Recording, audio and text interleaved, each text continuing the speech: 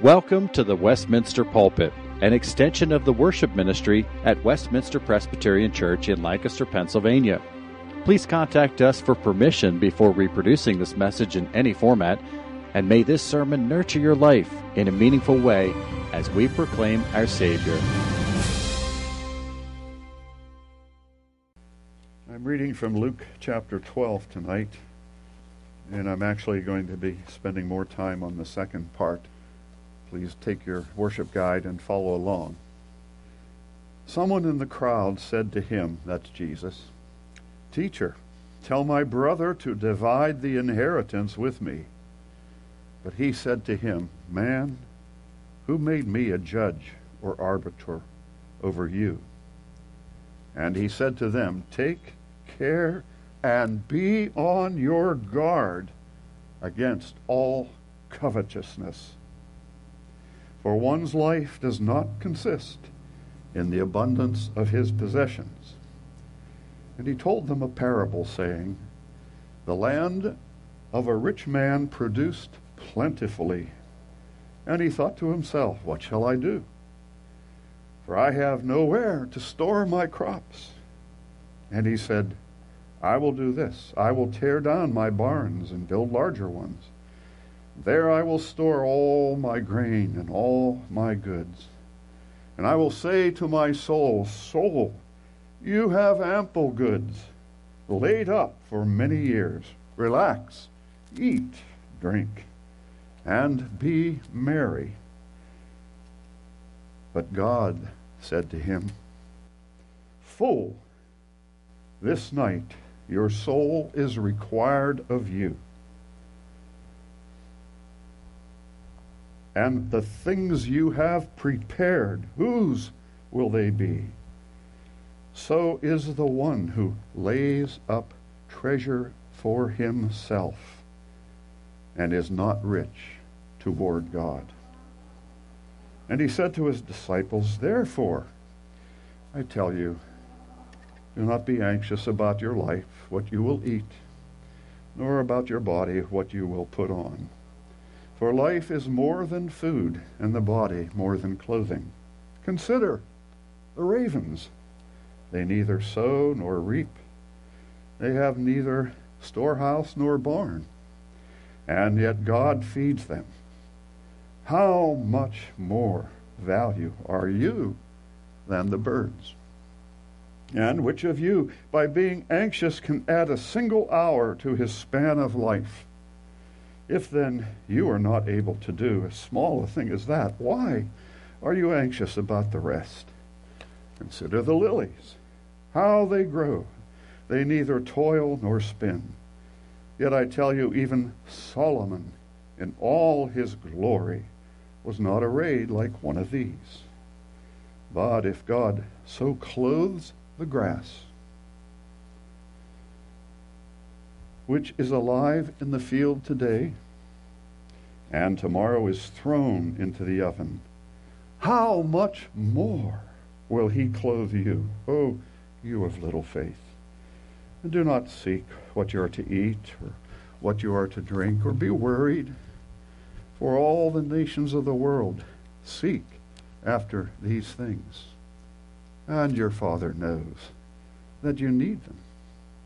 Instead, seek his kingdom, and all these things will be added to you. Fear not, little flock, for it is your Father's good pleasure to give you the kingdom. Sell your possessions and give to the needy. Provide yourselves with money bags that do not grow old, with a treasure in the heavens that does not fail, where no thief approaches and no moth destroys. For where your treasure is, there will your heart be also. Father, bless us as we study your word, that you may receive glory. In Jesus' name, amen.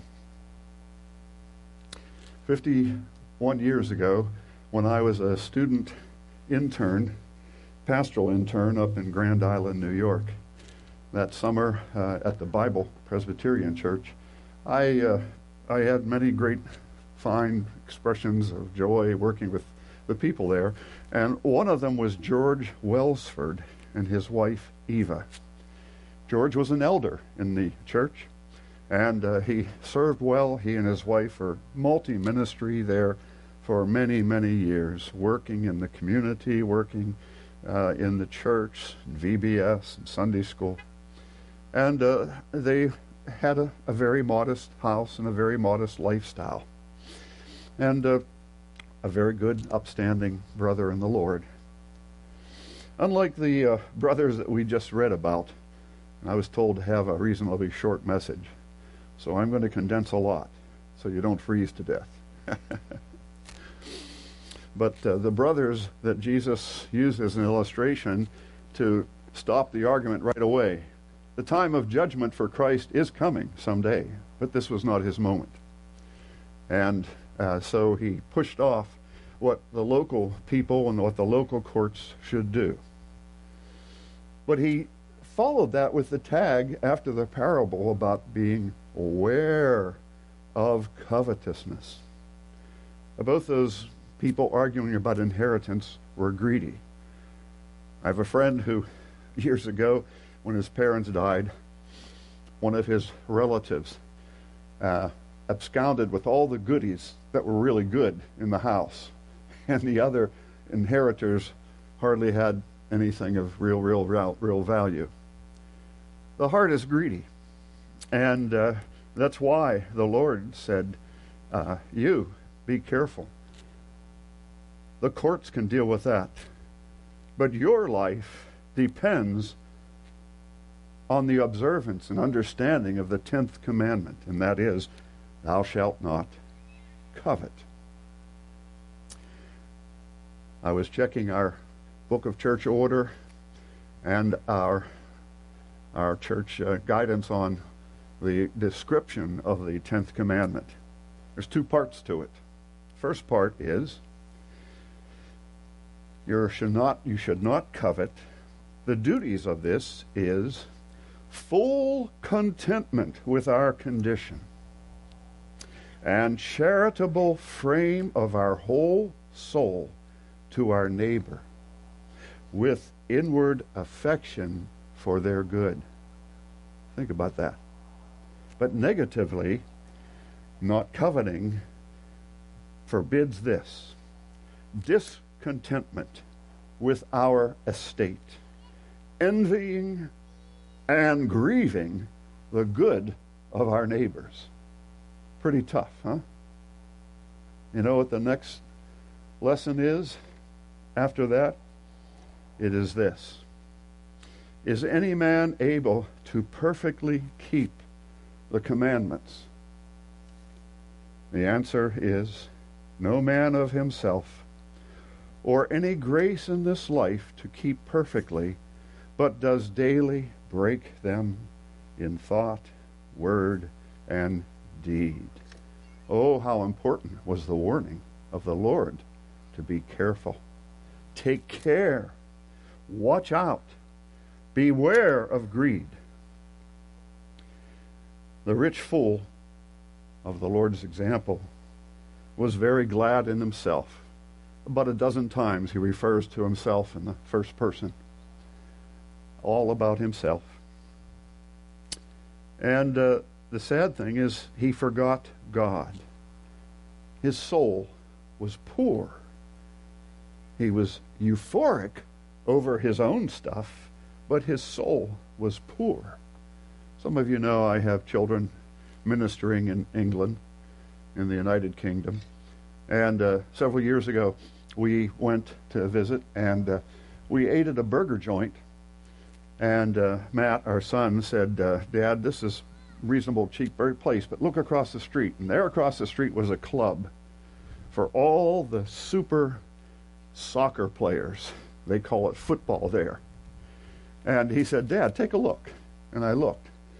And he recognized them, but I didn't recognize them. There were about 10 cars out there. And they were McLarens and Ferraris and Lamborghinis. Lamborghinis cost about $300,000. And they just pulled up there into the club and enjoyed themselves. This world has a lot to offer if one yields to greed. I heard years ago a story I read of an American that was walking the streets of New York. And he was walking with a Native American. And the Native American said, "Hey, stop. Do you hear that bird singing?" And the guy said, "No, I don't hear any bird. Just hear people rushing on." "No, I know. I hear a bird, definitely." And he still couldn't hear it. So the Indian took out a coin, flipped it in the air, and let it tingle down. And everybody nearby stopped because they heard the coin hit. That's what we are like. We hear the tingle of the ring of money. Sometimes over the years, I've been asked about lottery. Can a Christian do the lottery? And I have a silly answer. I might even say, yes, you can. And you can. And I give you my permission to play the lottery on one condition. You give it all away. You know what happens? Well, you know what happens, don't you? That's our greed coming in. Sure, give it all away. And the Lord essentially said that, didn't he, to the rich young ruler? He gave the commandments to that rich young ruler, the commandments of the Lord. He did skip the last commandment, thou shalt not covet. And you remember the story, I've kept all these. One thing you lack. Sell all that you have and give to the poor, and come and follow me, you'll be glad. And he went away sad because he wasn't willing to give his heart to the purposes of God.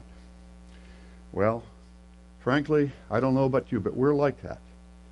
We're like him.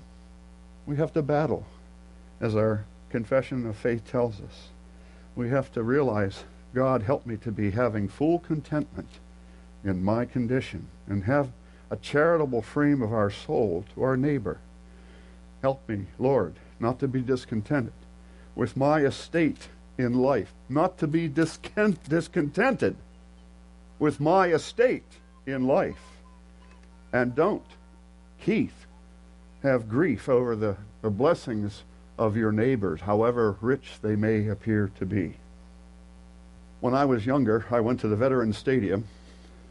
We took our family. And one of these games, the Phillies had a pre-game. We always took hoagies. In those days, you could take stuff into the stadium. We took a big jug of lemonade, and we took hoagies, and we sat there for the warm-ups and everything. But this particular night, they had a contest. And this was the contest. They were giving away thousands of dollars in coins. And the announcer said they had picked, 5 or 10 people to go out there. And at home plate, they left home plate, and they went out past second base, almost into the outfield. And there were coins and piles of coins all over. $50, silver dollars, quarters, dimes. And they told the contestants, they gave them each 2 bags.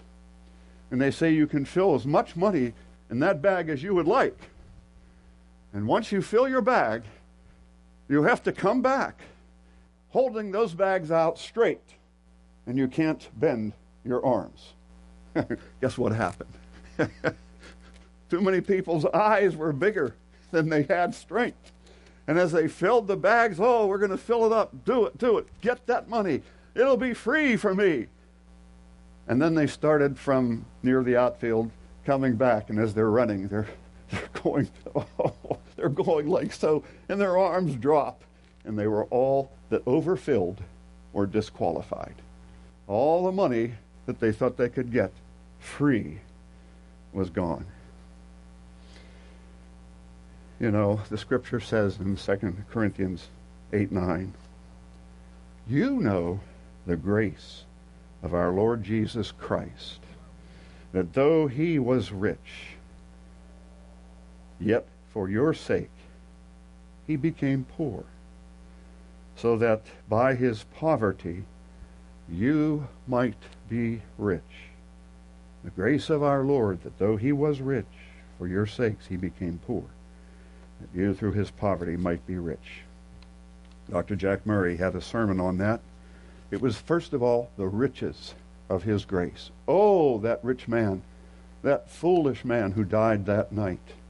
Oh, if he could only go back and give all the money that God had given to him to help his neighbor, to give to the Lord's work, to help those struggling in poverty. Oh, he would just love the riches of his grace. But that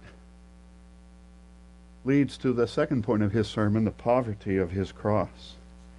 Christ, for our sakes, became very poor, poor unto death, poured out his soul for us, suffered the agony of nothingness, that we might come and be found right in God's sight through Jesus Christ. And then that his poverty would make us rich, the riches of his people. I just have this simple question tonight. What are we living for? Fading riches or kingdom treasure? Some of their men here today, and some of you who are educators, know of a particular book, a thesaurus. How many have used a thesaurus over the years? Why, of course. Peter Roget put that together in 1852. And it's basically a treasury of words and synonyms and expressions similar to the very word that is highlighted. You know that the Greek word for treasure in our text tonight is the word thesaurus. Thesaurus. It's the treasure that God wants us to be aware of, to seek, to find joy and expression in serving him. Did you notice too in the text how much it speaks of financial terms, adding and treasure and giving and possessions? God is quite aware of money and our needs. I think probably not one of us here tonight left the house or the apartment that you're in and you're wearing the only article of clothing that you have. If you're like me, you have more clothing that you probably need, and your closets are stuffed. And by looking at you tonight, I don't think any of you are starving, although after my message you might be. We have so much. Our pantries are full. Our freezers are loaded. Our cabinets have all kinds of spices and so forth and so on. God has given us, and he has given us freely. The verses that follow where he says, give money to the poor and so forth. He isn't saying get rid of everything, because too many times in Scripture Christ spoke of stewardship, using our money wisely and faithfully. God is a God of giving. The Scripture here tells us that in one instance in Luke chapter 15, the prodigal son was given his inheritance by his father. Inheritances are not wrong in themselves. If we'll have a family, of course you want to leave something for your family after the Lord takes you to glory. But Jesus encouraged us when it comes to these things of provision, not to worry, not to be anxious, not to be fearful. My mother was an orphan.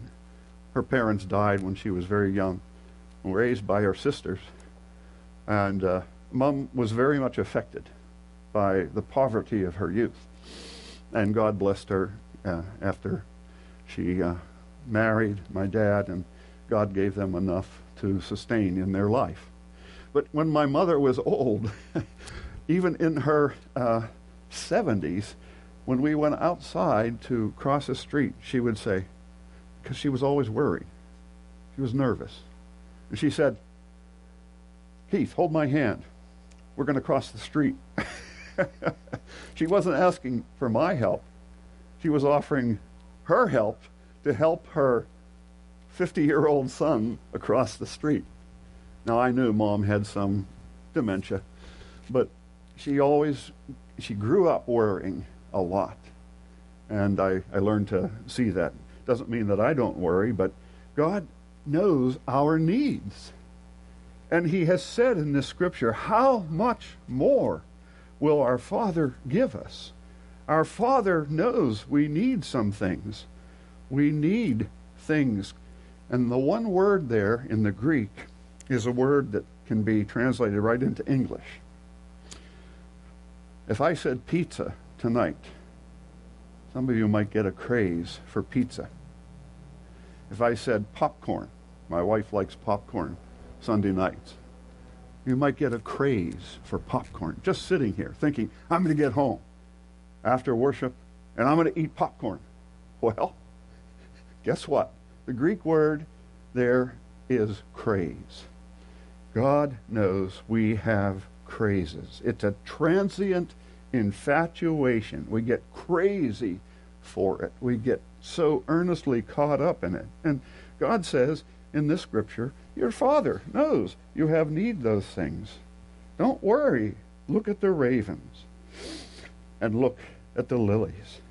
God knows that you have need of all these things. And all the world, all those nations seek after those things. Yet God provides for everybody, doesn't he? Of course he does. But he particularly provides for his own people. And so he says, first, seek his kingdom, and all these things will be added. It's not wrong for storing up things. That rich fool, there was a great biblical example of Joseph storing up things to save the Jewish people and all Egypt at the same time. God knows, and he has storehouses, and he's saved millions of people who have been seeking God. First Peter talks about our living hope through the resurrection of Jesus Christ from the dead to an inheritance that is, first of all, imperishable. It won't spoil. So when we set things aside for God, unlike so much in this world, it perishes. Do you ever have a new car? Let's see you. Yeah, afraid to put your hand up. Well, I've had a couple new cars. I don't have them any longer. Why? They perish. Years ago, not long after we were first married, before we had kids, my wife made delicious blueberry cake. And there were just the two of us. And as the days went by, she had it out on the counter, and we enjoyed it. And she was watching probably her diet, so she didn't eat it all. But I enjoyed myself at it all. And finally, I got the last square of the cake. And I ate it, took one bite, and so forth. I got down to the last bite, and it tipped over. And the bottom was all green and moldy. It was spoiled. I like to say I had enough penicillin for 3 years. But that's what happens. Things in this world spoil. And Peter also goes on to say in that first chapter, it's undefiled. There's no pollution in it. The plan of God is when we set aside for him, when we give to his work, to his missions, to his service, to ministries like Water Street, it's not going to be defiled. I'm reading a book by McCulloch. It's about the Brooklyn Bridge. It's a number of years old, of course. But I was surprised that Tammany Hall and Boss Tweed had a big hand, and with his underlings, in the formation of the Brooklyn Bridge. There's a lot of corruption there. Unbelievable stuff. Records weren't very well kept. Finances were pushed over this way or that way. People that should have gotten didn't, and people that should have gotten or should not have gotten did. There's corruption in this world. Undefiled. Peter says, put your gifts up there, serving the Lord. And it's also unfading.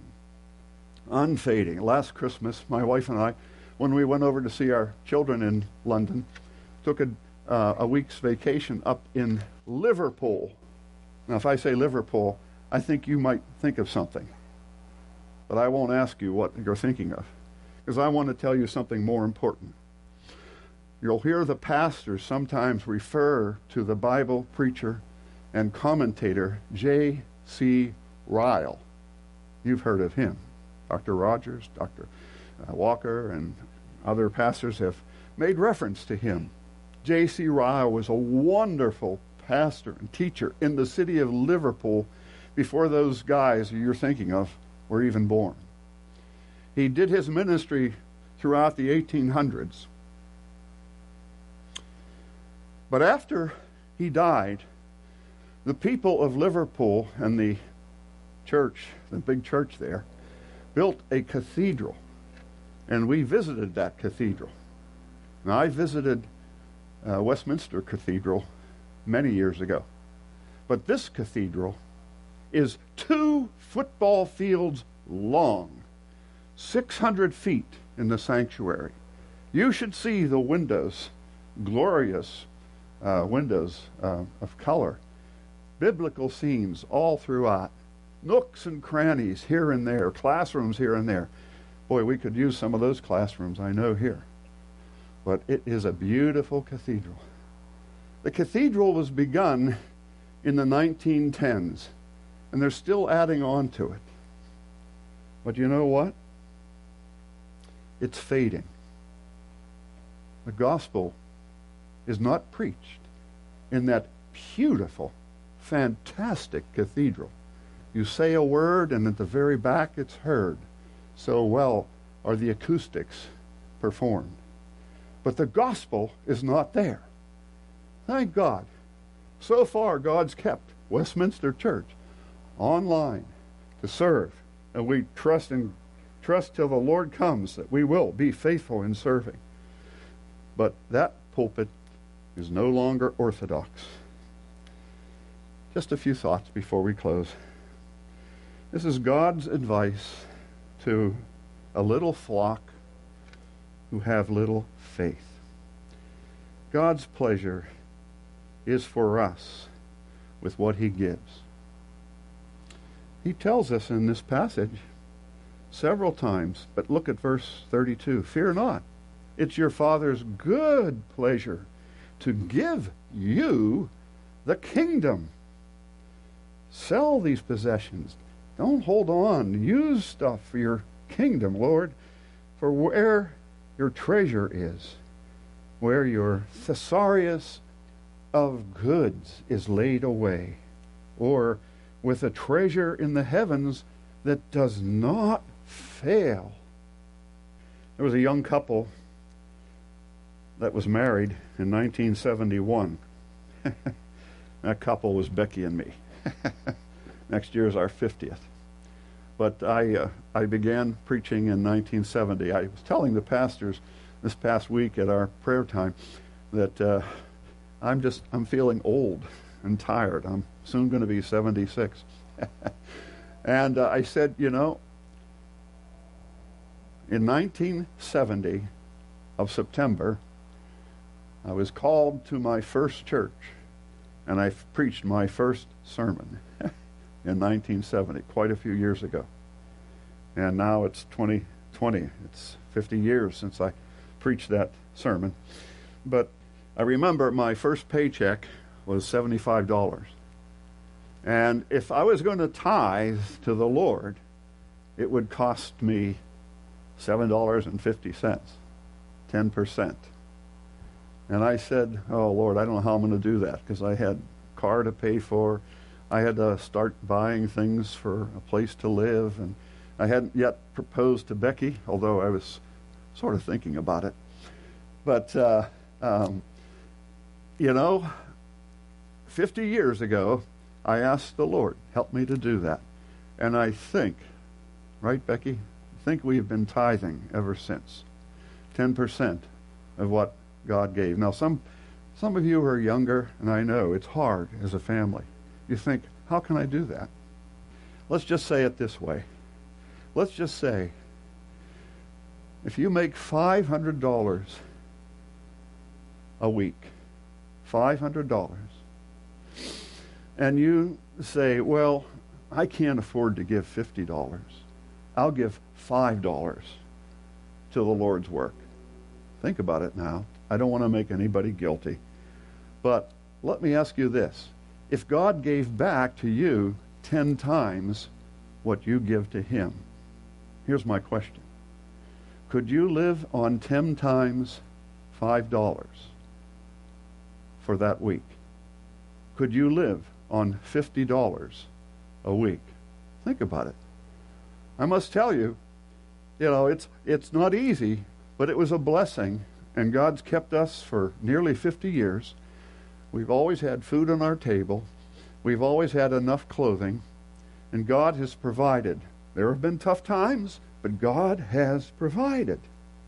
It's a blessing to be giving to the Lord's work.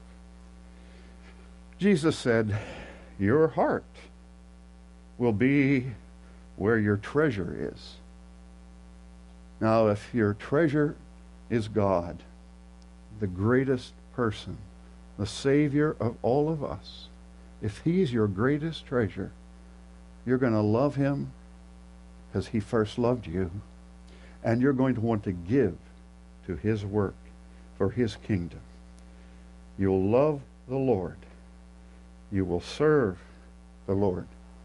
Your treasure will be in heaven where it won't fail. I mentioned George and Eva Welsford. As I got to know them, I found out they had no children. And the Lord, I served there in the summer of '69 up in the Buffalo area at the Bible Presbyterian Church. And I was invited back to a 25th anniversary of that church. They had all the former youth pastors come back. It was a very nice time. And I was talking with some of the men I had known. Some of them had quite grown, and many of the boys and girls had grown up to young women and men.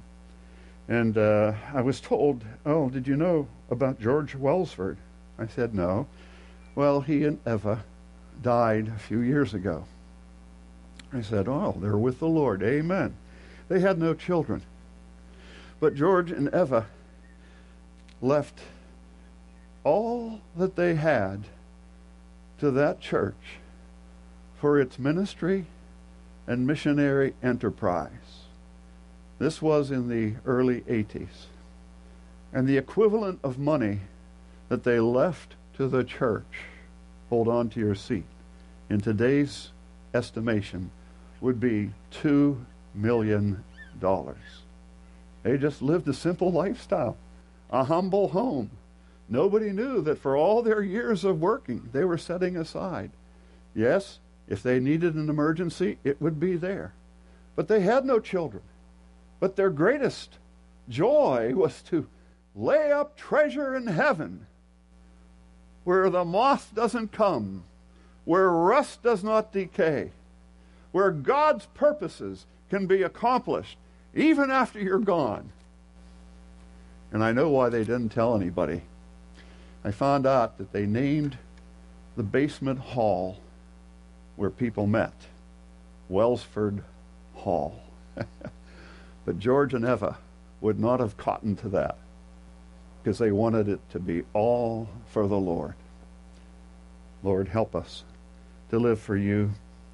Help us to be not greedy. Oh, Lord Jesus, you left all and came to earth to humble yourself. You left the riches and glory of heaven to serve and save so that we might be sought and brought into the kingdom where eternal riches and treasures will last into the ages in your glorious reign.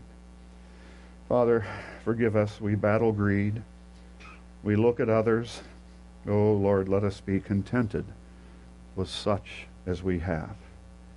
For your work in us, your Holy Spirit working in us, and your kingdom in our vision. For Jesus' sake. Amen. The Westminster Pulpit is courtesy of Westminster Presbyterian Church in Lancaster, Pennsylvania.